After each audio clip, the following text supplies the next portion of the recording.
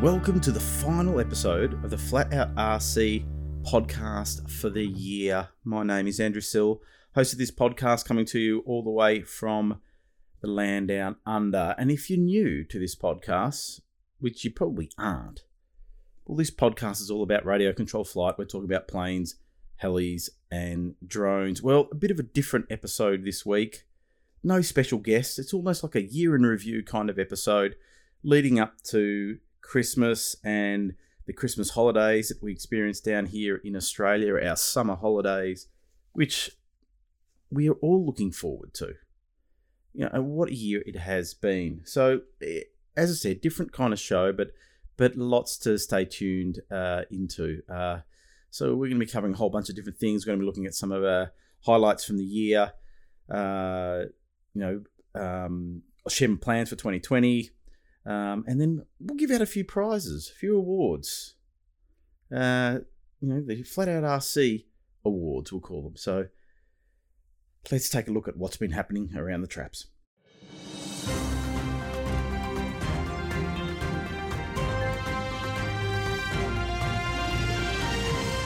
Well, end of the year is here. Fortunately, where I am down here in Melbourne, we've had some reasonable flying conditions. As I look out the window today, it's the weekend prior to the launch of this podcast, which comes out every Wednesday. Don't forget to subscribe if you haven't already.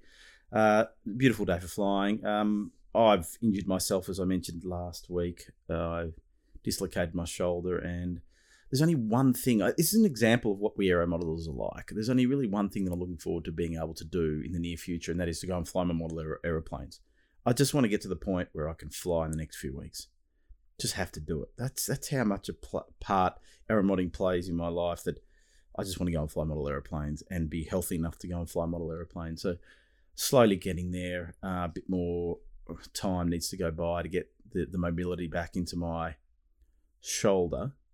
Still a little bit of pain, but I think my strategy is maybe start with some gliders, some light foamies, that kind of thing, because I can physically fly a plane. My hands are okay. My lower arms I can move. It's just my shoulder I can't move. But lifting up a plane, manoeuvring it around the pit area and things like that is just a bit awkward. So maybe a little hand launch kind of foamy, and maybe some slope soaring, stuff like that. So that's what I'm hoping to do. MAAA, our flying association down here, has sent out their Christmas message, which was really nice of them. It's been an interesting year, one that is dominated, of course, by COVID. But what can we do about it? We can't do much, except make the most of the situation. I think most of us did that this year. Most of us got in the sheds, built new models, jumped on the simulator, kept ourselves busy. Got another bit of an outbreak happening in the northern beaches of Sydney. Hopefully not many of you are affected by that. It's a terrible time of year to have lockdowns. Australia's been doing really, really well as far as managing the COVID situation. Very, very few cases. And now this outbreak in New South Wales could put a dampener over the Christmas period, which hope can be contained so the borders can stay open. So there we have it. Now, I mentioned earlier that we're going to have some awards, and I'll do a few now, and then I'll do a few later as well. But since we're talking about news, and news has been a bit light on this year, we've had a bit of a disjointed kind of thing, but there's sort of a few awards that I want to give out that relate to what we've covered in our news this year. So starting off with the top news of the year. A drum roll, please. The top news of the year, that is for the award that dominated our news, and you guessed it, the winner is COVID. COVID was the top news of the year. It really impacted our flying abilities. It affected the industry. It affected the industries in some positive ways. A lot of hobby stores had record sales. They just couldn't keep up. But supply of stock is still hard to come by. There is a backlog. Supply chains were affected in manufacturing processes, so we're still chasing our tail. But sales were quite good. But COVID, you win. absolutely terrible situation this year thanks to COVID. And it just felt like every time I'd record this podcast, thinking, what am I going to talk about in the news? And there was hardly anything to talk about because there weren't any events happening.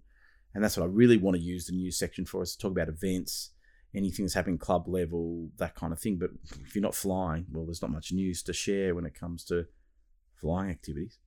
So COVID, go away, which I think it will. We'll get the vaccine starting to spread in other countries. We're seeing it in the US. We're seeing, I think, Spain's about to start rolling things out. UK. So Australia, we're expecting sort of March time, we'll start getting the vaccine rolling and it'll drip through society, hopefully by the end of 2021. So there you go. Top news of the year. Award goes to COVID. So now to another award. Again, as I mentioned, giving out awards, it's sort of related to our news section. And one of the things I use the news section to do is to share news about new models that may have been developed. And we saw, I wouldn't say a plethora of models come out this year. There were some from some major brands, but not a lot. I would have expected a bit more in a normal year, but we were still lucky to get some exciting models. So this next award is the award for the Model of the Year. Drum roll, please.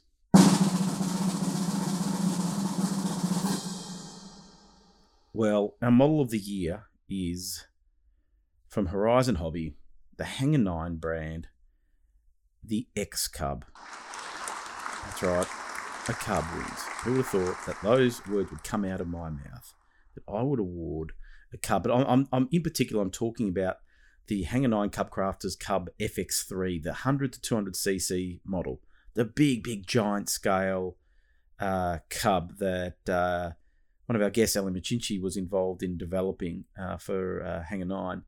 Now, this Cub is massive. It's got something like a 4-meter wingspan. Power from anything from 100cc right up to the DLE 222 kind of motor can go into that model plane. So you can really power it up to suit whatever kind of style of flying you're going with. It's got operational flaps, great stall capability. I think it had lights included, landing lights, things like that. Some really high scale detail, big wheels, but it's the biggest Cub that they've produced. Really, it was massive. It is massive, and a number have been sold here in Australia. One of my friends has got one.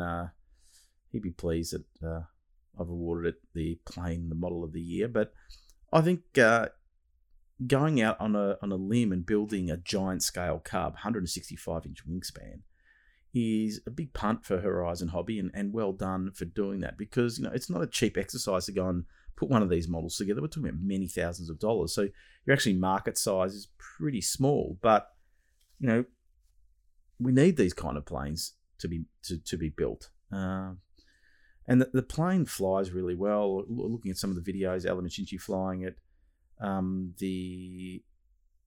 you can fly it aerobatically. Of course, you can fly it like a traditional Cub, stall turns and slow flight, things like that. It just excels. It's a versatile airframe, and most people love a Cub. And this is basically not the traditional sort of J3 Cub. It is like the Cub Crafters kind of modern day variation on the Cub. So you'll notice the cowls are a little bit more modern and a bit different because they've got bigger motors in them nowadays. But that versatility of being able to bolt a massive quad-cylinder petrol engine up the front, right down to just the twin 100cc, shows how versatile it is and how light the wing loading would be. And it's got a great scheme as well. It's a blue, white, and red, which is my favourite colours on a model, and they actually are based on a real Cub Crafters model. Not a model, full size plane. So Hangar 9, Cub Crafters Cub FX3, 100 to 200cc. Well done. You win the Flat Out RC Model of the Year. We have another award here, which relates to products. And I'm calling it New Tech of the Year. And that's looking at what technology has really come into the hobby in the past year that we've been really impressed with. Something that I thought added to the gain in technology that took things to a different level.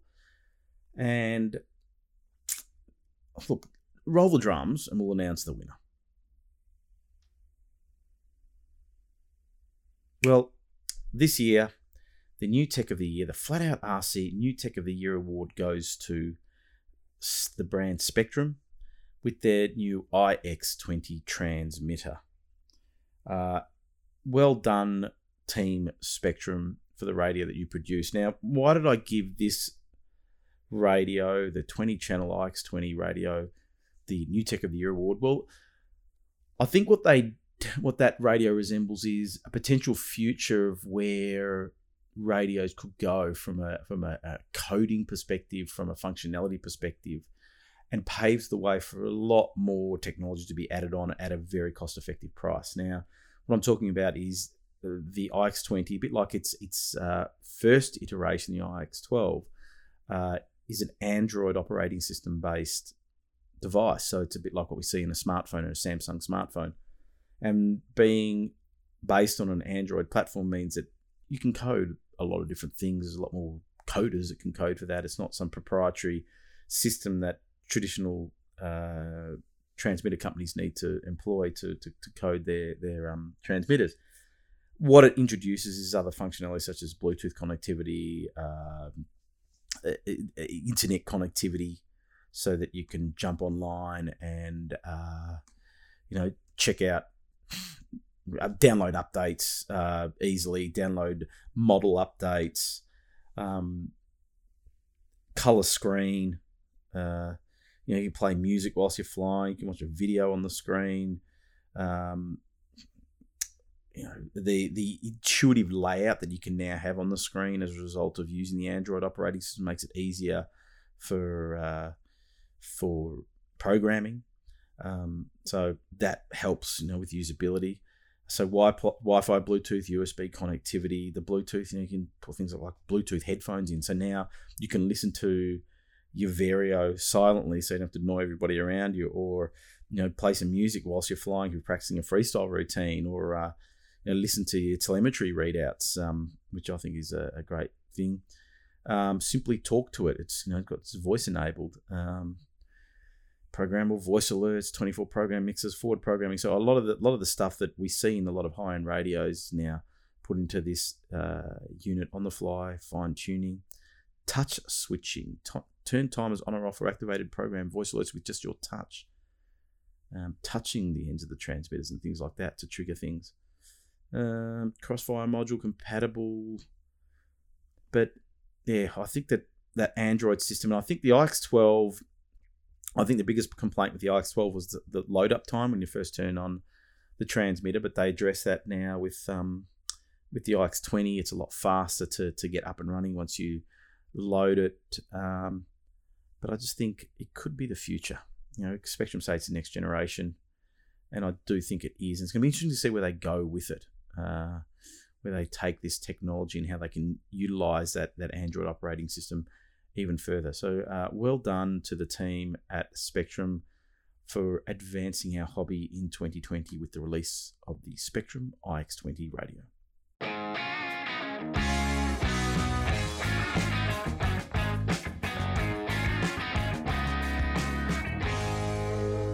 Now we'll park the awards, the Flat Out RC annual 2020 awards, Logies, Oscars ceremony, and we'll move on to some of the highlights from this year. And the highlights from this year really relate to guests that we've had on the show. And we've had an awesome selection of guests. I was flicking through all the different episodes that I've done this year, and there's 38. We did 30. This is the number 38, and that's 38 in a row. I've never seen anybody else in the hobby industry do that. And I do it because I love doing it. I really enjoy doing it. It's not too much of a burden. I just really enjoy doing it. The hardest part of doing this podcast is really teeing up guests and making sure that they're available and trying to keep a constant flow of interesting guests that you want to hear from. But we managed to do that this year and really had a great selection of guests from all around the world. So not only here in Australia, but in Europe and in the US as well. But I want to sort of share a few clips from some of the ones that I really enjoyed and really thought that they added, these guests added a lot of value to my thinking and hopefully your thinking as well. And the first one, the clip I want to play is one of a very early on podcast. I think it was from episode 3, and it was with a man by the name of David Law. David Law is one of Australia's top scale modelers who has represented Australia many times at World Championship level, and his signature model that he's probably working really hard with at World Champs level is his Pitts, his 2-seater Pitts that he modelled, and it is a phenomenal aircraft that's been recognised on the world stage as being a great plane. And so I'm going to hand over now to the clip of David talking about his Pitts model and how it came about, because I think that is it's just a really interesting story and shows the commitment and the dedication that David has to producing an aircraft that is going to represent Australia well at world champ level, but also shows his level of commitment to the art of scale model building. Okay. Well, as I said earlier, I'm a great believer. If you want to do well, you attach yourself to the people that do well. And I had a look at Andreas Luthi, who's been many-time world champion from Switzerland. I've got a lot of respect for the man. When I first met him, he spoke very little English. So it was, other than smile and nod, it was hard to have any communication with him. And he's not on Facebook or social media. So I just looked at what he did and how he did it. And I decided, firstly, the Australian attitude of every time there's a new World Championships, let's build a new model, was wrong. I thought you need to build the right model and you need to stick with it for a number of years and improve on it. I had a look at what he was flying, which was he flies a Bucker Antares, which is a souped up Jungmaster. It's a biplane. Biplanes aren't ideal for competition for different reasons, crosswinds and Webers, that type of thing. But I didn't want to build. I was thinking of building a Bucker Jungmeister, and I thought, no, it's too similar. I want to do something different. So I don't love Pitts specials, believe it or not.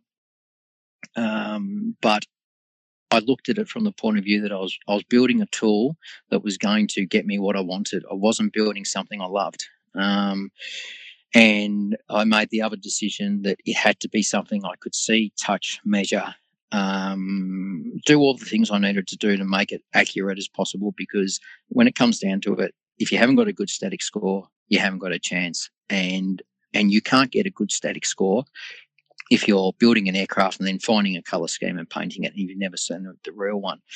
So after a bit of thinking, a bit of hunting around, I did start to look at Pitts specials because I knew that there were a number of them in Australia and I'd be able to get to them. I don't like flying flat manoeuvres. I like flying more aerobatic type manoeuvres, so that suited the Pitts. And then I decided I didn't want to go for a modern day sort of C model Pitts. It hasn't got as much surface detail on it, and it flies a higher level of aerobatics. So I also discovered that the S2 models, which is the twin-seaters, had a longer fuselage moment and was slightly bigger wingspan. So that directed me to an early 2-seat model Pitts, which was the S2A. I was hunting around Australia for an S2A and then found out by sheer fluke there's one in my backyard at Moorabbin Airport. And I ended up, during the course of this time, I wrote to Aviat Pitts to see if I could get their drawings for the full-size aircraft because I knew Pitts Special did home builds. To my disappointment, the S2A was the only one that they didn't release the plans. And they didn't want to give them to me because of copyright reasons. I was scared I was going to build one. After a lot of negotiation, I convinced them that I was a modeler and they agreed to send me elements of the drawings that I required, but not the full set of drawings. I also discovered an ex-Pitts test pilot from the States, David Pilkington, lived in Victoria and operated a training school out of Moorabbin Airport. So I got in touch with David. went down, saw the pits for the first time, decided it was what I was going to do. It was pitch at S2A VHSZE. And while I was measuring it, David said to me, "You'll have to be quick. Someone's going up in it." And 20 minutes later, he said, "Right, empty your pockets and get in." And he took me up for a fly. I didn't know it was me, but he'd already decided. And that sold me on it. So it was 2006, I decided I was going to do the pits. I spent 2 years researching it and getting the information I thought was enough information to start building it. And then I would have started building it around 2008. And I first competed with it in 2010. And I think I placed fourth. I got pipped at the post by another ex-world champion, Peter McDermott, who's an exceptional modeler. But I did very well, and that started the ball rolling of my theory of, right, let's not change aeroplane now, let's start improving it. So after the event, I approached the judges, asked them everything they could remember that they'd seen that was wrong with it, and I made a habit of that over the next few championships. And I kind of laugh because people say to me, "Oh, you're taking the pits again," or "Yeah, I'm taking the pits again," but it's not the same pits I took last year or the year before or the year before. It's continually changing. And in 2014, it paid off. I won static and I placed third overall, and Australia placed second as a team. David Law, what a modeler. Really a standout modeler in the Australian scene and on the world stage, and continuing to do so. He's always got new models that he's working on, and it'd be interesting if I think he will continue to take his pits to the world champs. He keeps on refining it and improving it, so just get better and better, that model. But love that story about David's pits. Now, next clip is one that I really, really enjoyed, and I was really glad to bring it to the audience. And that was a chat that I had with the MAAA secretary, Tyson Dodd. And it's been a standout for me for a long time, that interview, because I learnt a lot about the function of the MAAA and the value that they give us that often we don't see. And so this little clip is Tyson, who is the secretary of the MAAA, as I mentioned. So he's managing a lot of the day-to-day affairs of the MAAA and doing a really good job at it, and hard work. It's a hard job, especially this year. Even with not as much flying going on, Tyson was a busy guy, taking calls non-stop all day. But this little clip here is Tyson explaining the key areas where I think the MAAA adds value to us, and that's through insurance. But prior to insurance, talking about what we call the MOPS, our operating manuals, basically. And but I won't go into too much detail, but listen to what Tyson has to say, and then just think about what he's talking about and what that means for us as an aero modeler that can go out flying at a flying club. And to me, I thought it added a lot of confidence that being an MAAA member is actually a good thing. So here's a little clip, Tyson Dodd. MOPs, or the manuals of procedures that we've drafted and documented over the long history of the association, has been sort of architected by, I guess, unfortunately, experience. So, for example, let's use the night flying MOP that we have. So, as MAAA members, we have an exemption to be able to fly at night. Now, obviously, that goes against the CASA 101, which says no aero modelling would occur during the night time, but we have a procedure in place and applied for an exemption. Now, with our insurance, we wouldn't actually be able to do that unless we had, one, an exemption, and B, a procedure.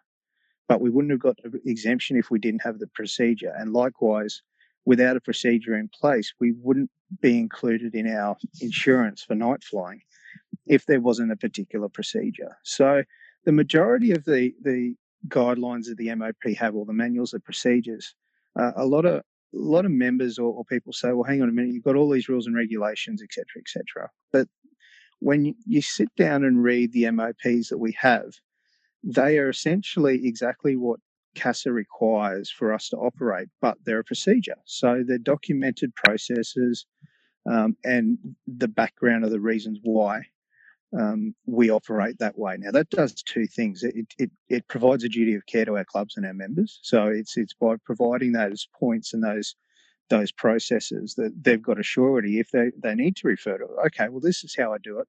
This is why I do it, and this is what the outcome's going to be. But the other side of the coin is that we're able to use those MOPs as justification when we apply for all of our insurance policies. And I'll use the plural there, and I'll come back to that in a minute. For all of our insurance policies, when we do our renewal, to demonstrate to our insurer, we're not a bunch of cowboys. We have been doing this for quite some time, and here's proof of the documentation that our architects have done over the years to provide the direction on how members will operate.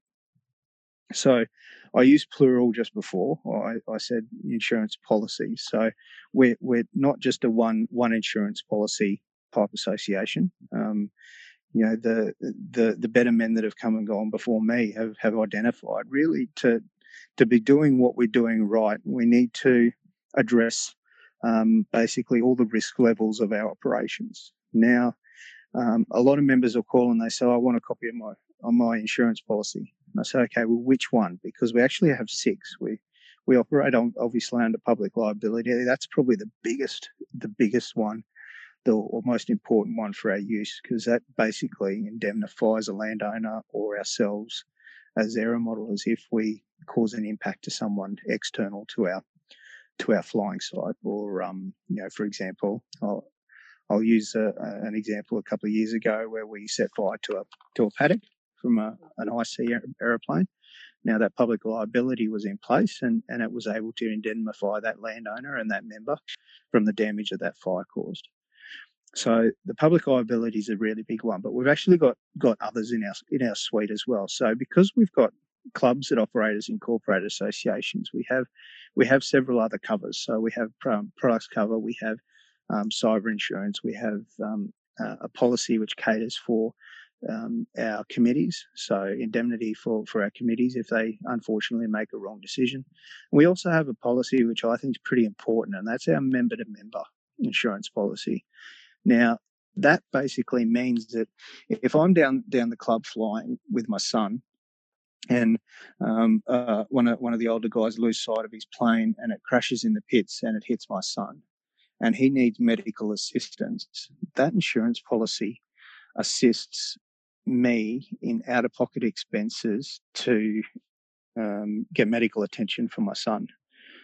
Vice versa, if it's myself that's hit and I can't work for a month, it steps in to cover the income that I would lose from not being able to work. It basically protects my family to ensure that I can still pay my bills, I can put food on the table, and I've got a roof over my head for my kids.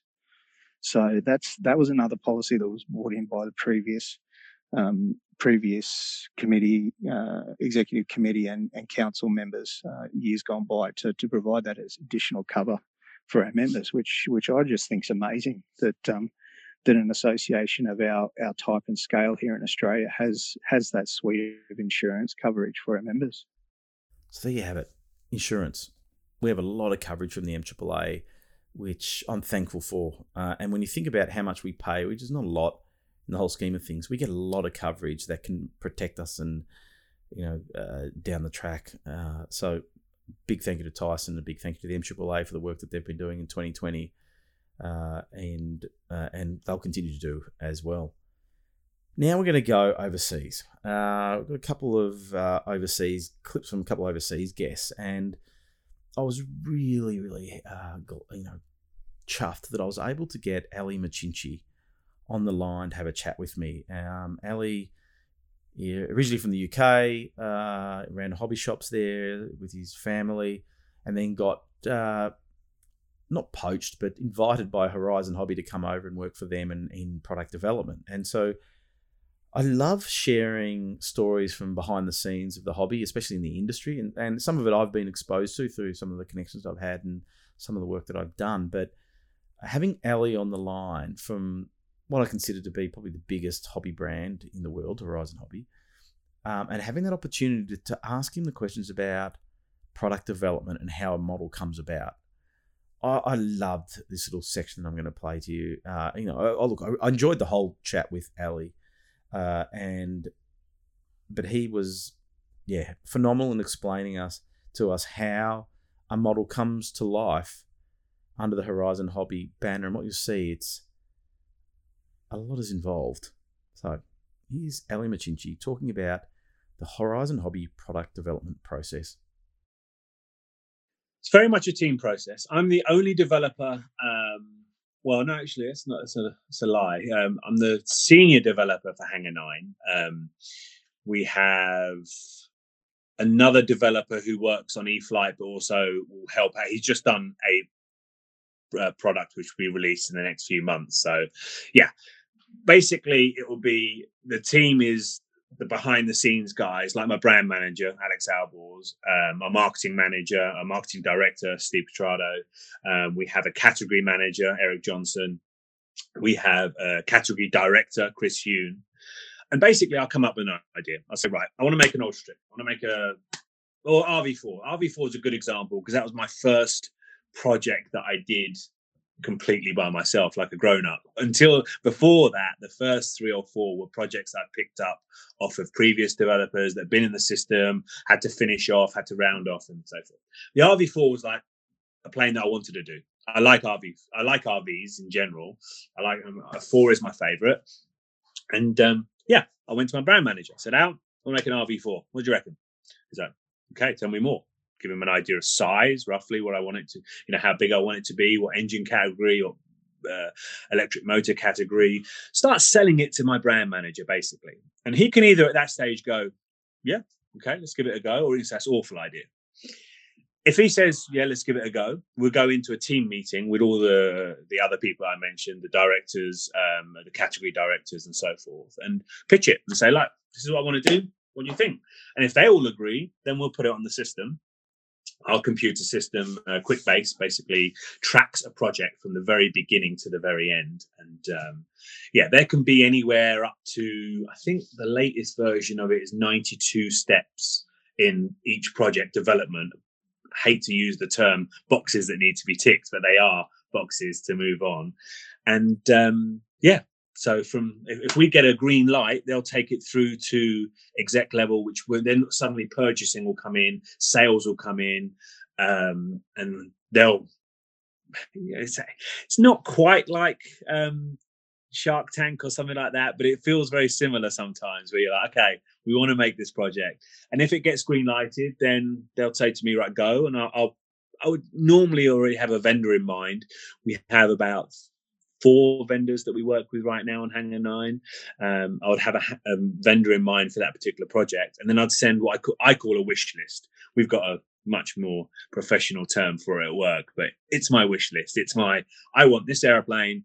I want it to be this big. I want it to be, this is my target weight. This is my target cost. This is my wing section. This is my incidence, all that sort of stuff. I want it to have an opening side door. I want it to have lights. I want it to have wing bags. And, you go in hot and heavy with the wish list. And from there, you have a bunch of correspondence with the vendor. It can be anywhere from, a week of emails up to a couple of months, really, if you really want to get into battling it out with a factory for getting what you want.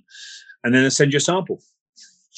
Sample will come very, very raw, basic color scheme, and this in wood. It's very much different to foam development. That's another way of developing. But you'll get a raw sample in wood. I'll put it together, have a squawk list. I mean, behind the camera right now, I've got 6 project squawk lists, which I'm running through, which is basic stuff like, okay, don't like this, do like this needs changing, that needs improving, yada, yada, yada. And then go and fly the sample, keep writing that squawk list. You normally add a lot to it when you get out to the field and start wrenching on it and pulling on it. And you send that to the vendor, and sample 2 will come. That can be, the quickest I've ever done sample 1 to 2 is probably 12 weeks. Sometimes it can be a lot longer. And then you'll do that back and forth through we try and do 3 samples. I've done 4 before, and I've done 2 before. Stuff like the Ultra Stick, which was dead simple. That was a 2-rounder. And then it's you keep whittling down, ticking off those boxes until you're ready to release. And you've got a target date throughout this whole system, an ETR that you're constantly being held to. And all being well, normally takes 12 months is a quick project. 18 months is about normal average. I'm 4 years deep into one project so far, which is getting a little bit testing right now. But they vary depending on the complexity of the plane. Now, I'll tell you what, Ali Machinchi, he's the perfect podcast guest, really, when you think about it, because he's articulate, he's so passionate. You know, we had our cameras on when I did that interview. Normally I don't keep my camera on just to protect the bandwidth, because everything's recorded sort of over the internet. So, you know, I want to have a minimal amount of glitches. Sometimes you'll hear a little glitch in recordings, and that's just the internet catching up. But Ali was just so passionate. He'd been out flying all day, and he was sitting in his shed surrounded by aeroplanes. He's truly a lover of aero modelling. And so, you know, great explanation there. And I can't believe how much work is involved. And having, you know, I have my own business and work with some large corporates and things like that, you know, to see those kind of processes that we see in some of the biggest companies in the world being applied in our hobby is good to see. And I think, you know, the Hangar 9 product is a top quality product. You know, well, they won the Model of the Year, and that was Ali's doing. So, you know, listen to what he said. Think about that cub and how what would have been involved to produce that cub. Great work. So well done, Horizon Hobby, and big thank you to Ali for joining me on the podcast. So now another international guest. And again, well, I try to not necessarily always have the best of the best in the world on the podcast, because I'm happy talking to anyone in the hobby. You know, some people have declined to come on the podcast because they don't think that they're exciting enough. But as I say, everyone's got a story to tell, and that's what I try to do. That's what I've always focused on is sharing people's stories in the hobby, because I personally find it interesting, and I think it's a different aspect to the hobby as well. And you know, because we can talk about model airplanes till the cows come home, and you can watch YouTube videos and reviews on models and forums and all that kind of stuff. But you know, getting to know the aero modeler themselves is a key thing for me, and that's what this podcast is really good at doing. But I happened to get a gun. Probably, I consider him to be the best freestyle aerobatics pilot in the world, and that is Jace the Ace Ducia. And what a bloke he is! Lovely guy, lovely family. Was fortunate to spend some time with him in China in 2018. If you look at the Life on High Rates video on YouTube on the Flat Out RC channel, you'll see that Jace played a part in that movie that I made. And awesome guy. Came onto the podcast and really wanted to talk to him about his flying, how he got into it, his pathway to the top level of freestyle aerobatics. The guy is just, he's an aggressive flyer, but he's extremely precise, really in tune with the plane, and absolutely his life revolves around it. Loves model flying. He's on the simulator all the time. He'll fly anything, and he just gets so much enjoyment out of it. And you can really, you know, he's benefited the world, really. He's paved the way for a lot of pilots and really motivated people to want to get into freestyle aerobatics. And, you know, the amount of people that fly rifle rolls like he does as a result of seeing Jace is just amazing now. So when I had Jace on the line, I really want to understand his pathway to being an excellent pilot and how he did it. So here's a little clip about Jace talking about his sort of pathway and the work that he put in, and his sort of methodology to improve his flying, covering things like IMAC and simulator and stuff like that. So Jace Ducia, how to be a gun. Listen up, everybody. You too could be like Jace. I'd get on the simulator, and like if they had a freestyle routine at XFC, I'd try to, you know, fly the whole thing, you know, have their music playing and try to practice their routine, that sort of thing. But one cool thing about Real Flight is they have a flight instructor option on Real Flight, and some of those exact pilots, they had some videos preset on Real Flight showing their stick movements of some of the maneuvers and everything, and they talk through it. So I'd watch that, and I mean, it helped a little bit. you could see the stick input, so you could see basically a starting point, and then from there, you could pick up on the timing. And so how much this practice was mainly done on the simulator, or were you going out to the field as well and learning the tricks? Definitely, we'd go out to the field, and I'd try some stuff up high, but everything was learned first on the simulator. When we go out to the field, it's basically, one step at a time. So I'd learn a couple maneuvers on the simulator, then go out to the field and try it the next time. Just went up high and tried some stuff, but mostly on the flight simulator for sure. I wouldn't see something on a YouTube video, for example, and go out to the field and try it for the first time without trying it on the flight simulator first. Yeah, okay. And and what kind of planes were you flying back then? What size were they? My first actual aerobatic plane was a AeroWorks Yak 54 50cc, and I flew that. I was 8 or 9 years old, flew that around, and then my dad and I had a AeroWorks 35% extra 260 with a DA 100, and I flew that in IMAC a little bit, and IMAC helped learn how to execute the maneuvers and tie some maneuvers in, and how to make everything present well. And so I flew that plane in IMAC. But those two planes are really my first two aerobatic planes. And we also had an Extreme Flight Yak 110 inch. And that was the first plane I actually started playing around with 3D down low and everything, besides the foamy. So really those three planes besides foamies were really big influences when I first started to fly aerobatics besides the flight simulator. Yeah. Now, just want to talk about IMAC, because you said you flew IMAC. Mm-hmm. When did you decide to, what drove you to have a go at IMAC and get involved in that sort of scene for a while? If I remember correctly, we just talked to a few people at events and told them, it'd be cool to get into some competition, whether it be freestyle or precision. I just, wanted to try some competing, and they recommended IMAC because it's pretty much open to everyone.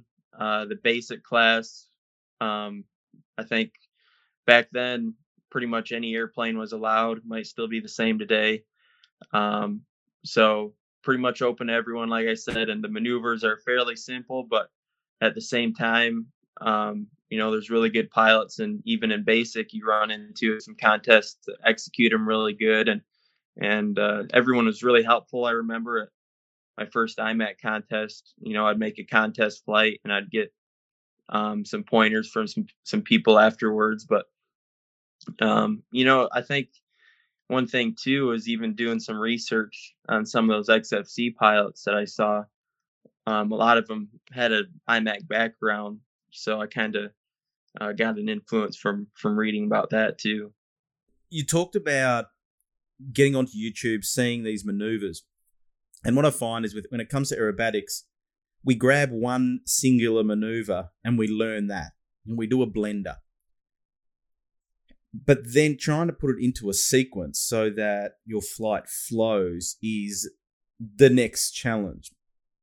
Right. How did you make that transition from learning that individual maneuver, how to do a torque roll, and then putting that into a sequence? Was it a short period of time, a long period of time, or something that you really worked on? I think that's kind of something that is always going to continue to grow, I guess you'd say. I'm still working on it. I learned a new maneuver today, or a new maneuver and a couple new maneuvers, and fly them over and over again. It's just something that's always going on, I guess. But like I said earlier, the practicing some other people's routines, I think, kind of helped with that a little bit, because after doing it a few times, you could feel how they would transition in between maneuvers. And, it's kind of a lot to do with muscle memory too. So you do one maneuver and it'll kind of relate back to what you did after that maneuver, like maybe the last flight or something like that. Maybe you'll you'll tie two maneuvers together in the same order, two flights in a row or something like that. But I think that's one thing that's one of the more challenging parts of any flying, really, in 3D flying and extreme aerobatics. And it's a never-ending learning process with that. And of course, like I said, as new maneuvers start to come out, the more you learn about how to tie everything together as well. So I think that's something that, I mean, who knows if it'll ever be perfect. You know, you try to get a perfect flight with everything tied together, but that's one of those things that you're just always working on for sure. What a legend. Jace the Ace Ducia. Look, I know that our paths will cross again sometime, and I can't wait to catch up with him and his family. But maybe not in 2021 because I think COVID's still going to restrict international travel. But if I get over to the US, I'm making a beeline for the Ducia. So Andrew Seale's coming, guys. Have a plane for me ready to fly. Teach me a few things, Jace, because I'm nowhere near your level. But anyway, so now we're coming back home to another guy that I had online earlier in the year, and his name's Mike O'Reilly. Mike O'Reilly is a prominent figure in the Australian hobby scene, the industry scene, but he's such a passionate pilot. There is no other person in the industry in Australia that is as passionate about model flying as Mike O'Reilly. I've met him a number of times, and the guy just...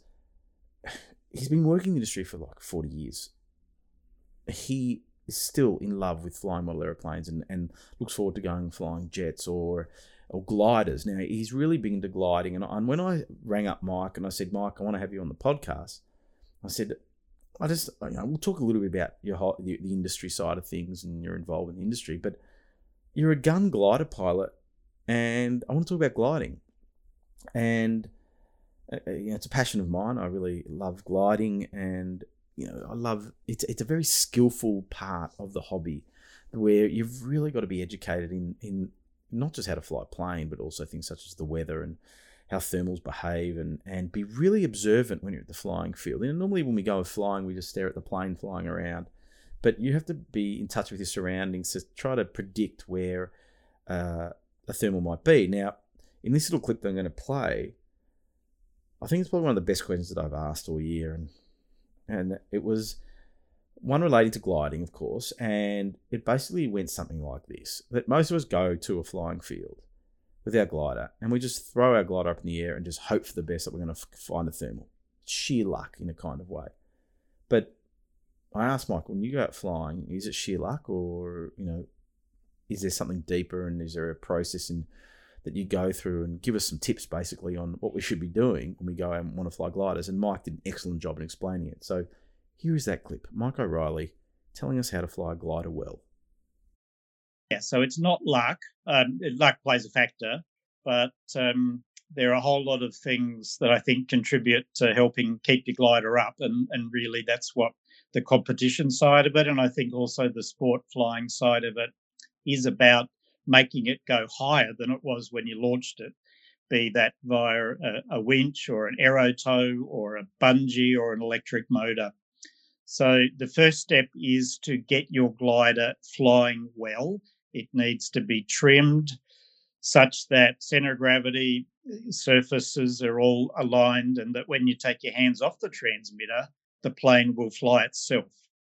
If it's diving, stalling, turning with no input from the pilot, you're making your life much, much harder, because one of the secrets to detecting thermals is if the attitude of the plane changes when you're not putting an input into it, it means the air is doing something. So if the glider starts sinking faster, then you're in sync. You need to fly out of that patch of air.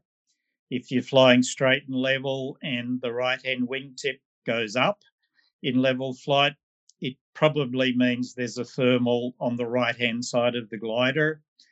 If the glider speeds up without sinking, you've flown through the middle of the thermal. So it's all about watching changes in how the glider is flying and you can't pick that if you're continually working the elevator, putting aileron or rudder input in to make it fly straight and level. So a lot of the early flights with the new glider are about trimming the glider so that it will fly for extended periods with your hands not moving the sticks. So when you talk about trimming, though, are you talking about getting in and putting trim in your radio, or are you physically trimming the plane in any way, shape, or form as well? Because I could imagine that putting in, 15 clicks of aileron is probably not going to be great for you. You've got a bit of aileron input happening. What is it? What do you mean by trimming the plane? Is it a little bit of both? Center of gravity is a variable that you need to play with. It needs to not be diving or climbing. So that's a combination of center of gravity and where the elevator setting is. You would hope with a well-designed glider that with all the controls at neutral, then you leave the elevator alone and you play with the center of gravity. I am a believer in doing what we call the dive test with the glider. So you get it to some altitude, put the nose down at about a 45-degree angle, and then take your hand off the sticks. If it dives even steeper, it's probably you need to move the center of gravity forward. If it starts to pull out of that dive, it is a little bit nose heavy, so you need to move the center of gravity backwards. And then to the question of your aileron and rudder inputs, I hope you don't need 15 clicks of right aileron because it means a warp in the wing. But if it takes that to make it fly in a straight line, then you need to do that unless you're able to straighten the wing by shrinking the plastic covering or doing something to straighten it up. So, yeah, center of gravity is really important that you get it in the sweet spot. A lot of gliders, unless it's your own design, will come with a recommended center of gravity range. And for the most part, that's something that you should follow with most of the gliders that are on the market nowadays. And then, build it straight, get it to fly straight, and then you're in a much better position to pick where the thermals are. In a competition environment, given that you've got your glider well trimmed, generally we know that your turn to fly or the next heat that you will compete in starts in 2 or 3 minutes. And we look at the ground signs as to what is happening around us before we're going to launch the glider. So we'll often take out long sort of fishing poles with a bit of a streamer on the top. So you're watching changes in wind direction, which might indicate a thermal has gone through and is going to be downwind when you launch your glider. You look for birds. Birds are really good indicators of thermals, unless when they're flapping a lot, that's a bad sign, which just means you don't fly where the bird is that's flapping a lot. We look at what other pilots' aeroplanes are doing. So, competition will have at least one helper. And if you're out sport flying, if someone is there with you and can see what other gliders are doing, if someone else is in a thermal, I'm not too proud to go and share that thermal. It's telling you that there's something there. So there are things that you can watch that are also indicators of where a thermal might be. Big thank you to Mike. He's taught us all now how to fly gliders. What a legend. And I'm going to keep on playing that clip back to myself before I go out gliding, and so I can improve my gliding abilities. And Mike's been at World Championship level. He still competes in the he's very prominent in the South Australian scene. It's amazing how much that guy has done, and he's a really nice guy to boot, and really been a strong supporter of Flat Out RC. And I didn't put him in our highlights reel because of that. I put him in because of what he said about gliding, which I thought was one of the best answers and value-added answers that came out all year. So big thank you to Mike. Now, coming back, we're still back at home now, but going up north, it's not every day that you get to have a multiple world champion on the podcast, and we're fortunate that we have one in Australia. Chris Callow is his name. He's a pylon racer, and Chris was an awesome guy and really passionate about flying and loved to share his knowledge of pylon racing with everybody. And pylon racing is one of those things that it doesn't get a lot of mainstream coverage in the hobby. And I think I've been really happy this year that I really am mindful of trying to give the audience a mixture of content. Not all of us are into jets, not all of us are into aerobatics, not all of us are into scale, and not all of us are into pylon. But if you're a true aero modeler, you love hearing people talk about different things and learning. And Chris taught us about pylon racing, and I felt like a bit of a chump sitting here not knowing much about pylon racing. But I thought, well, wait a second, there's a lot of you out there that are probably nodding your head now going, yeah, I don't know a lot about pylon racing as well. And so I asked him the question that I thought that you'd want to know if you wanted to find out more about pylon racing. And Chris did a great job at answering the question with a lot of enthusiasm as well. And I will have him back at some point in time, once competing gets back on track and, back to world champs, because no doubt he'll be there as well. But here is Chris Kello giving us a bit of an understanding as to what pylon racing is all about. Yeah, so basically we have a course set up, which is like a triangle. It is 400 meters per lap. So we ended up doing 10 laps, which is a 4-kilometer course. Obviously, we've got to fly around the pylon, so it's more than 4 kilometers. But we do 10 laps, 400 meters per lap.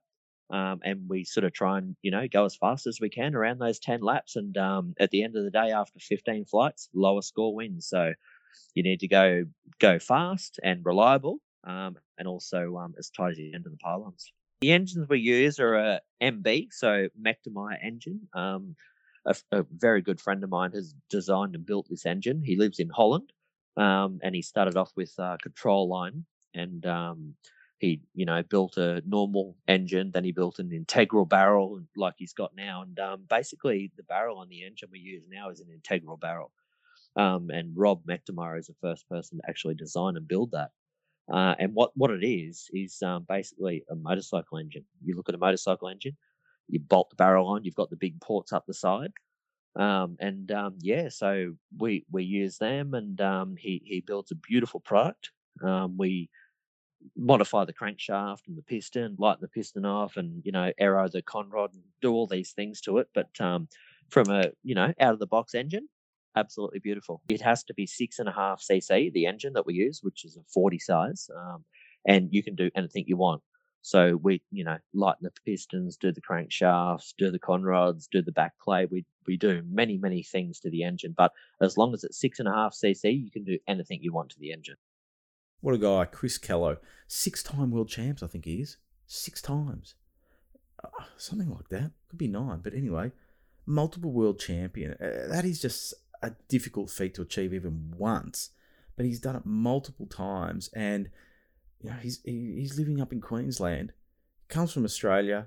He's really one of Australia's greatest athletes when you think about it. There's not many athletes out there that can win that many world championships over such a long period of time, and it's not just about Chris. It's his whole family's involved in it. It's ingrained in the family life, and so love that chat with Chris Kello. Now with all these guests, this highlights reel, just go back and have a look at on your streaming platform that you're listening to, and you'll see all the guys. If you want to hear the full interviews, they're all there.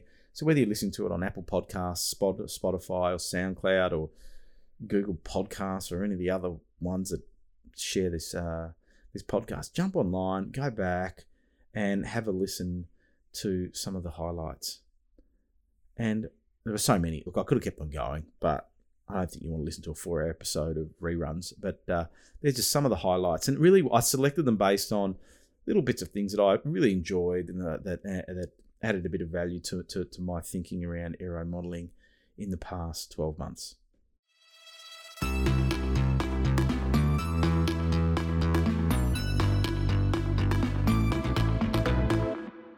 Now, time for some more Flat Out RC 2020 awards. And I'll just give you a little tip. We will be doing the top 10 Flat Out RC podcast guests in 2020 based on how many people listen to them. So that will be coming up very, very shortly. But because we're talking about guests, I want to hand out some awards to, firstly, the International Guest of the Year. And this is awarded to, and we had many. We had, Ali Machinchi, Peter Goldsmith, who's an Aussie but living in the US and a US citizen now as well. We had Ole Lovborg from Sweden. We had Martin Brandmuller. We had Gurno Brookman. We had Jace the Ace Ducia. Did I mention Martin Pickering? A whole bunch of top-notch aero models. When I just say their names, I think, crikey, what a good job to get those guys. Give myself a pat on the back there.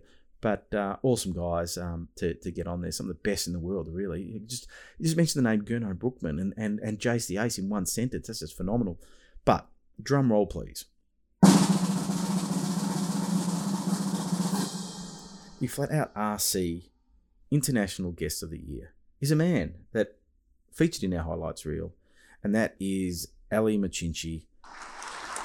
I'm awarding this to Ali Machinchi because he was just so enthusiastic and just gave us gold. Every answer was just a phenomenal answer, and I could have kept on going for many more hours with Ali, and he was so enthusiastic to be on the podcast and just shared with us some real information and insights, as like the highlights we just played, but about his jet flying and all that kind of stuff, and he was really the perfect podcast guest. There's been many, like there were a lot of other great guests, like Martin Pickering, what a legend. Loved my chat with Martin Pickering.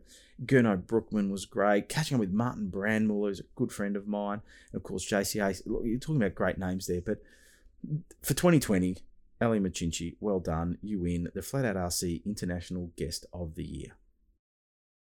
Well, now to the next award, which is the Flat Out RC Award for the Local Guest of the Year. And again, this gentleman featured in our highlights reel.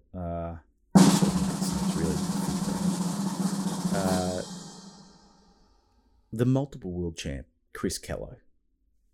Well done. Flat Out RC Local Guest of the Year, the Australian Guest of the Year. And the reason why I've awarded this to Chris is a couple of reasons. It wasn't the most popular podcast all year, but Chris, like Ali Machinchi, had the enthusiasm for the hobby. And you expect that somebody that's been competing at a top level for 20 plus years would be jaded a bit by the hobby and been there, done that kind of thing, but not Chris. And the reason why I'm giving this award is because we just learnt so much about pylon racing from Chris. He was just such a good stalwart for the pylon racing scene, and really wants to foster it and see it grow. And I felt like I was asking baby questions in a kind of way, and he just kept on going and ploughing through them and giving us some gold back. So Chris Kello, Local Guest of the Year. Look, I was just going through my list again of some of the guys we've had. Paul Bennett, David Millwood, the DLG master, he gave us some gold. Tim DeHaan, Michael Hobson from the MAAQ, these are special mentions. Peter Goff, a scale guru. And some of these guys we'll end up having back on, and even some of the new ones, Dennis Travasaros, F3A guru. Levi Wagner talking jets. So, special mention to all those guys. But Chris Kello, I'm just giving you the award because we didn't have a chance to compete this year and win a world champ. And so you win the Flat Out RC Local Guest of the Year. Well done, Chris. Okay, now for the award. Counting down from 10. The most listened to podcast. Who was the most popular podcast in 2020? Now, I'm recording this. I'm going to give you a date. This is recorded as of the 19th of December. So I normally record the intros and the outros on the weekend prior to the launch on the Wednesday. And so to make this fair, it's a live thing. So I'm just clicking on now to have a look at the 10-1 most listened to podcasts. And it's very close with some of them. I'll give you the differences in between some of them. So starting off at number 10. Out of 38, we had 38 podcasts. Number 10, Michael Hobson. all the way from Queensland, MAAQ president, great guy, major player in the IMAX scene over many years, was president of the Scale Aeros group for a long time now, doing some great things at MAAQ level as president. He comes in as number 10, a special mention to Peter Goff, who just missed out by 6 listens. Well, and Ali Machinchi. Just looking at this now, Ali Machinchi in 12th, it will equal with Peter Goff. And Ian Howard, crikey. Seriously. Anywhere from Tyson Dodd, Aaron Bones Gall, Mike O'Reilly, Ian Howard, Ali Machinchi, and Peter Goff, they were within 10 listens to the 10th spot. So, good job, guys. Michael Hobson at number 10. Now, moving to number 9 is one of a recent episode. So, Michael was episode 22. We fast forward to episode 35. Dennis Travasaros pipped Michael Hobson by 1 listen. 1 person listened. So, he holds down 9. And Dennis did a good job, because normally what's happening with the numbers, and it's a bit sort of, well, it's not totally unfair, because you can see Dennis is a recent episode that a lot of people are discovering the podcast and then going back and listening to them. So some of the older podcasts had more time to get some listens, but Dennis proves that you can still get plenty of listens in a short period of time. So well done, Dennis Travasaros, in number 9 of the Flat Out RC hit list in 20. We'll call it the top 40. It's like top 10, like the old top 40 charts. So moving on to number 8. And what's interesting, we've had 2 sort of aerobatic kind of guys in 9 and 10. Moving to number 8, we've got another aerobatic guy. And another guy that's involved in the IMAX scene. And you know what? He just got scraped in the 8th position. He's 1 listen ahead of Dennis Travasaros, and that is Michael Andrisic, the IMAC president. He's the man responsible for running the Scale Aeros scene, the IMAC scene here in Australia, and he was an awesome bloke. Great interview with Michael, and a guy that single-handedly grew IMAC back in Victoria again. I rate him highly, and I've told that to him to his face, that I rate him very highly as far as the work that he's done to grow IMAC, and will continue to do so in the next year. So he just scraped into 8th spot. He beat Dennis Travasaros by 1 listen. Well, moving on to the next place, we're talking about 7th place here. And can you believe it, that the difference between 10th and 7th place, it's separated by 1, 2, 3 listens.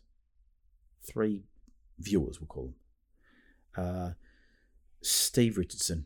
He scraped into 7th place by 1 place, beating Michael Andrisic. Steve, we're going to classify him as an aerobatics guy. He was involved in the IMAX scene for a long time as well. Used to work at Desert Aircraft. Now he's the man behind JR, running the show here in Australia, but also an avid jet guy as well now, and a phenomenal builder. Absolutely awesome builder of aircraft, and has been doing that professionally for people as well, because they just trust him so much, whether it be a jet or a scale model or something like that. Richo is the man. So well done, Richo. 7th most listened podcast this year. Well done. Now, moving to number 6 is a little bit of a jump, not a massive jump, but a little bit of a jump to number 6, and we're going overseas to the expat Peter Goldsmith, holding down 6th position. Episode 13 it was. That was a while back. Peter didn't know how he was going to go on the podcast. He was a bit nervous. Didn't know whether he'd present that well, but we had a great chat. That went on for quite a while. It was probably one of the longest ones. Well, I think Martin Pickering took the cake for being the longest podcast interview, but we just couldn't stop talking because we were having so much fun. But Peter was the same. He had such a good story to tell. So much. He's done so much in the hobby, both in Australia and abroad. So it was great to have that opportunity to talk to Peter Goldsmith, and so he held down the 6th position quite comfortably. So now we move to the top 5, and it gets pretty tight up here in the top 5. Bit of a gap from Peter Goldsmith to the 5th position, and in 5th position is a surprise packet. Eddie Edwards, the man behind the RC World business, the Tate's Toys and Hobbies business. Eddie Edwards, he's an aerobatics guy as well. A lot of these guys were aerobatic guys. Peter Goldsmith, classify him as aerobatics guy, glider guy as well. But Eddie Edwards, he represented Australia at multiple Patton World Championships. Flew at the top level. And then, of course, all the work that he's done in the industry, and he's a good friend to Eddie, and I love having a chat with Eddie at any point in time.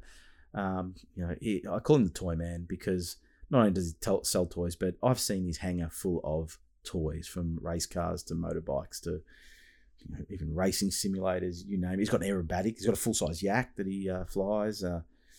So Eddie Edwards holding down the 5th position, top 5. Well done, Eddie Edwards. Now, that was in very early on. That was episode 2. So he made his mark quite early on. A lot of those listens came very, very early on. But Eddie Edwards, a really popular choice amongst the podcast listeners. So now moving into 4th place. And the next couple sort of were expected. Well, I expected that they'd be pretty popular. And that's because often they have a good following on social media, and as soon as they mention the podcast, people jump on and have a listen. So holding down 4th place again, quite a big gap. We're up, at least 60 more listens than on the 5th place. Is Jace the Ace Ducia, the gun, all the way from the US. Jumped on the line. We started the interview. I had to get him to move because it was too noisy. I think he was outside in the shed or outside. I don't know. He moved rooms for me. We had a bad line, that's right. But we got there in the end. And so Jace, top 4, did expect that podcast would perform well. Again, aerobatics guy. Common theme here. Aerobatics guy.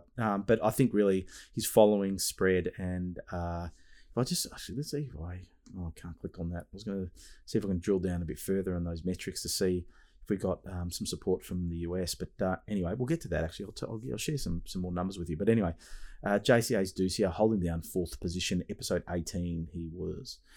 Next one, number 3, back to aerobatics again. Another big name in the hobby. He has just pipped Jace the Ace by 2 listens. He's 2 listens ahead of JC Ace Ducia. Gurno Brookman, the gun from Europe. He's the Arnold Schwarzenegger of aerobatic flying. Comes from Austria. Absolute legend. The man to beat at competitions, really. He's got a target on his back, that guy, because he's won everything pretty much. And not only is he a great aerobatics pilot, but a glider pilot as well. Loves gliders. His dad he's a passionate glider builder and flyer, and they've got their own business where they're building models professionally, and you have to save up your pennies to pay for them because we're talking about top-notch stuff here. So Gurno Brookman, well done. Just pipped JC Ace by 2 listens to hold down number 3. So we're really getting to the pointy end here. Really getting to the pointy end, and what's interesting is, yes, these pointy end ones came very early on in this year. But they've consistently been at the top. So they've grown, through the year. So both of these ones, have performed exceptionally well. And we're talking about a bit of a jump too, from 3rd to 2nd by about 30 listens, and holding down number 2 position. And he would be chuffed to hear his name, as he always is, Craig Bavery. Craig Bavery, episode 1. And you know what? It was the first podcast, Flat Out RC podcast, ever produced, and my audio was terrible. And I'll give you a little secret why. I had the microphone the wrong way around, and it's not one of those like microphones that rock stars use kind of thing where it's just the round bit at the end. It's this sort of studio microphone that's sort of like double-sided, and I worked out at the end I had it facing the wrong way, and that's why it sounded like it was an echo chamber. But since then I learned a lot. I moved the recording into my bedroom, where the internet's terrible, but there's lots of soft furnishings, so there's no echo. So I come up to my bedroom and record. I've got a little desk set up, and off we go. But well done to Craig Bavery. Good guy. Known Craig for a while. And, he competed in aerobatics. He's an aerobatics guy as well. He's flown jets, gliders, you name it. He's the hobby man. He's got lots of different hobbies on the go. I can't keep up with all the projects, that he's into. He's into full-size flying now. He's got a pit sitting in his garage. He bought another light aircraft that he's doing some training on now to get his license, and he's, cars, you name it. Craig, you're a legend, and well done. The second most listened to podcast of 2020, Flat Out RC podcast. Gee, what a legendary guy. Anyway, drum roll, please. Number 1, the most listened to podcast in 2020. Flat Out RC podcast, of course. And it's not an aerobatics guy. And this guy wouldn't even realise how popular his podcast has been. Now, when we're looking at numbers, we're talking about, let me just do some quick maths here, about 13 listens in a very, very close battle between number 2 and number 1. 13 listens separate them. But it's a scale guy. Episode 3. Couple after number 2. Episode number 3. And that man is David Law. David Law, the most listened to Flat Out RC podcast in 2020. Well done. And it was great. Like when I was listening to some of the highlights of David's interview, it was just, the guy's so articulate and so passionate and knows so much about aero modelling and scale building. And he's been on the scene for a long time, cut his teeth at the Doncaster Club, and, he flies aerobatics. I consider you an aerobatics guy as well, David, but he's a scale gun. Like when you have a look at his models close up, they're just phenomenal. And that resonated with a lot of people, especially in that scale scene. I think they were really interested to hear David's story. And so, yeah, he wins. Well done. Number 1 gun.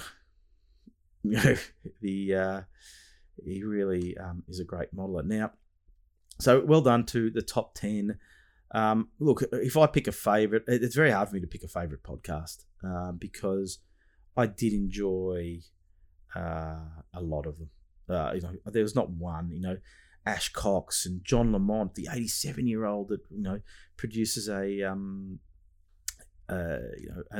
publication newsletter and has done for many, many years, in the hobby. My mate Ray Younger up in Darwin, that we managed to get to everywhere except WA. And WA, I'm very, very disappointed because I keep on inviting guests from WA and I never get a response. I don't know why. So what I'm trying to do now is I'm going to share with you who are the most popular countries, because I've told you before that we get many different countries listening to the podcast, and I'll do a countdown. We'll do the 20 to 1 because, well, let me just read out some of the names, right, that are below 20.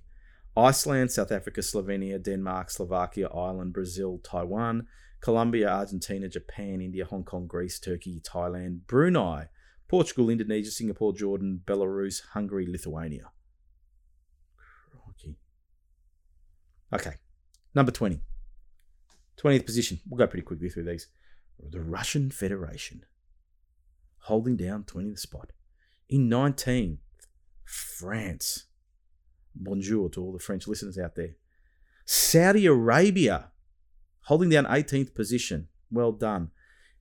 17th, Israel. Israel has a phenomenal aero modelling scene, especially around aerobatics. There's just so many good guys coming out of Israel. We've got Orel Zohar, who is world-class aerobatics guy. This guy is a gun. If you don't know who he is, check him out. Orel Zohar, Orelzohar. Go and check him out. Go and check out Ben Cohen, Cohen. Young guy, up and coming, going to be a superstar on the aerobatics scene. He is a legend.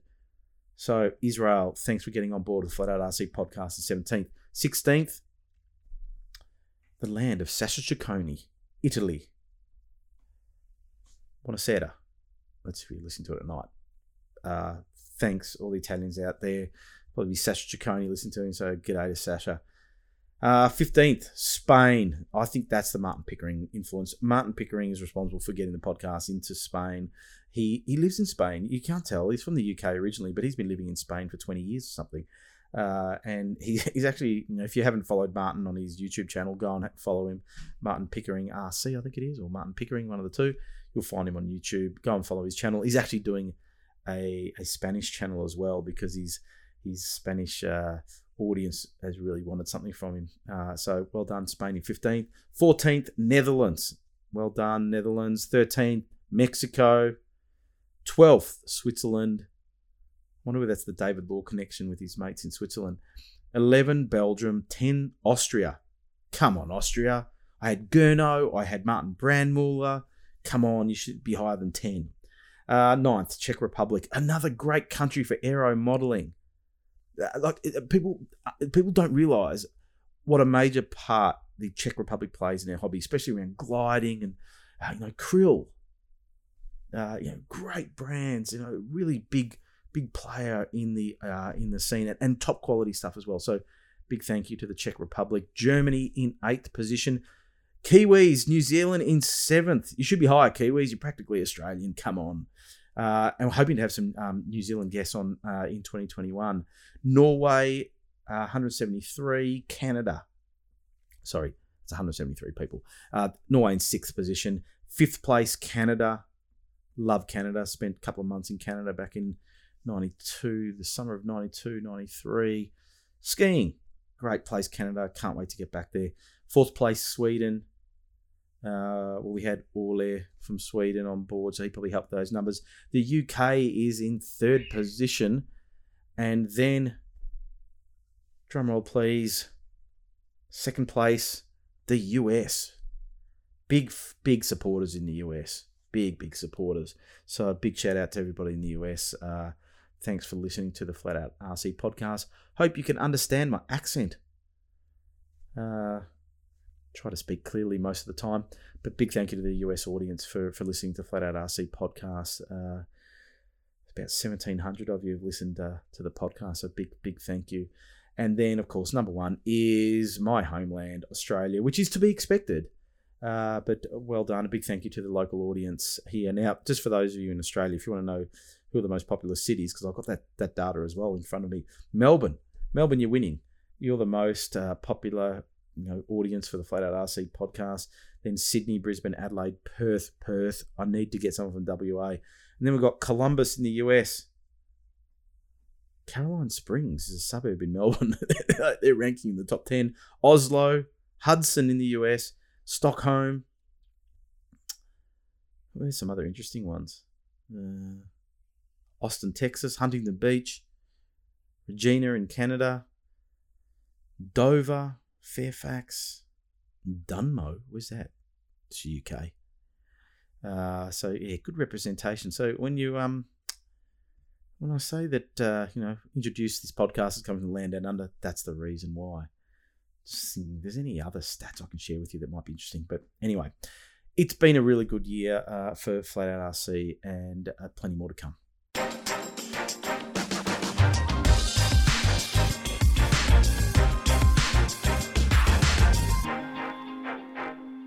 Well, it's a wrap for 2020 as far as the Flat Out RC podcast goes. It's been an awesome year, the first year of me doing this podcast, and I really do hope that you have enjoyed them. And a big thank you to those that have sent me emails saying that they really enjoy the podcast. And of course, people that don't like the podcast are going to send me messages, but they're not going to listen. If you don't like the podcast, don't listen to it. That's fine.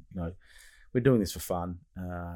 Just giving you a bit of light entertainment to help you along your journey in aero modelling. I've really enjoyed having all the guests, and a big thank you to all the guests that have spent the time to come onto the podcast, because they've done it willingly and enthusiastically as well. And if I hit you up to be on the podcast, don't be afraid, because it's a really simple process. And a lot of people that were a bit nervous about being on a podcast at the end comment and say, "Oh, look, I didn't realise it'd be that easy." So it's just having a chat with me, and I'm happy to have a chat with you. So really enjoyed it. And again, thank you to everybody for listening, and make sure you subscribe, get on board with the Flat Out RC movement on the YouTube, on the Flat Out RC YouTube channel.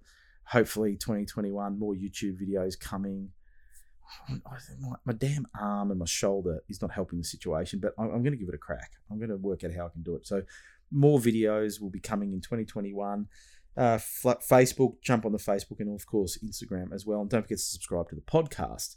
Now, to round things off, you probably want to know what's going to happen in 2021. Podcast's going to come back. I'm going to take a break. I just want to have a break. I want to get my shoulder in order, and so I'm going to take January off. But trust me, I'll be back. Back in February. And what I'm going to do in January is really have a bit of a think about some of the content that I want to deliver on the podcast. Still going to have the guests and that kind of stuff. And we may even have some repeat guests. Alan Michinchi said he'd love to come back on, and when they've got some new models out and things like that. He's always up for a chat. So we might, I'd love to have a chat with Martin Pickering, getting him on board and see how things are going with Martin. Have some more glider guys, have some more drones. I'm going to tee up some drone interviews as well that are coming. So trying to keep things as diverse as possible, but I'm toying with another idea as well, which I won't divulge yet, but maybe, not a sub-series, but just a few different episodes throughout the year that you might enjoy. So the plan is, as I said, January will take a break, February will come back, and we'll power through to hopefully the end of the year. And we might even get a sponsor for this show. I haven't had a sponsor, but hit me up if you're interested in hitting a bit of an aeromodelling audience around the world, because as you can see, we are hitting a global stage. And again, just thank you to all of you for listening. I really, really appreciate you spending your listening time to me rabbiting on. It's a bit awkward sometimes just talking to a microphone, but if anybody knows me, they know that I love to talk. I hope I haven't chewed your ear off too much. So a very, very Merry Christmas to all of you. Happy Hanukkah to my Jewish friends over in Israel and all the listeners around the world as well. And Happy New Year. This year is over. We survived it. Well done, everybody. We deserve a pat on the back. Here's to better and brighter things in 2021. And I'm just going to finish on a bit of a personal note, and that is rest in peace, Ido Segev.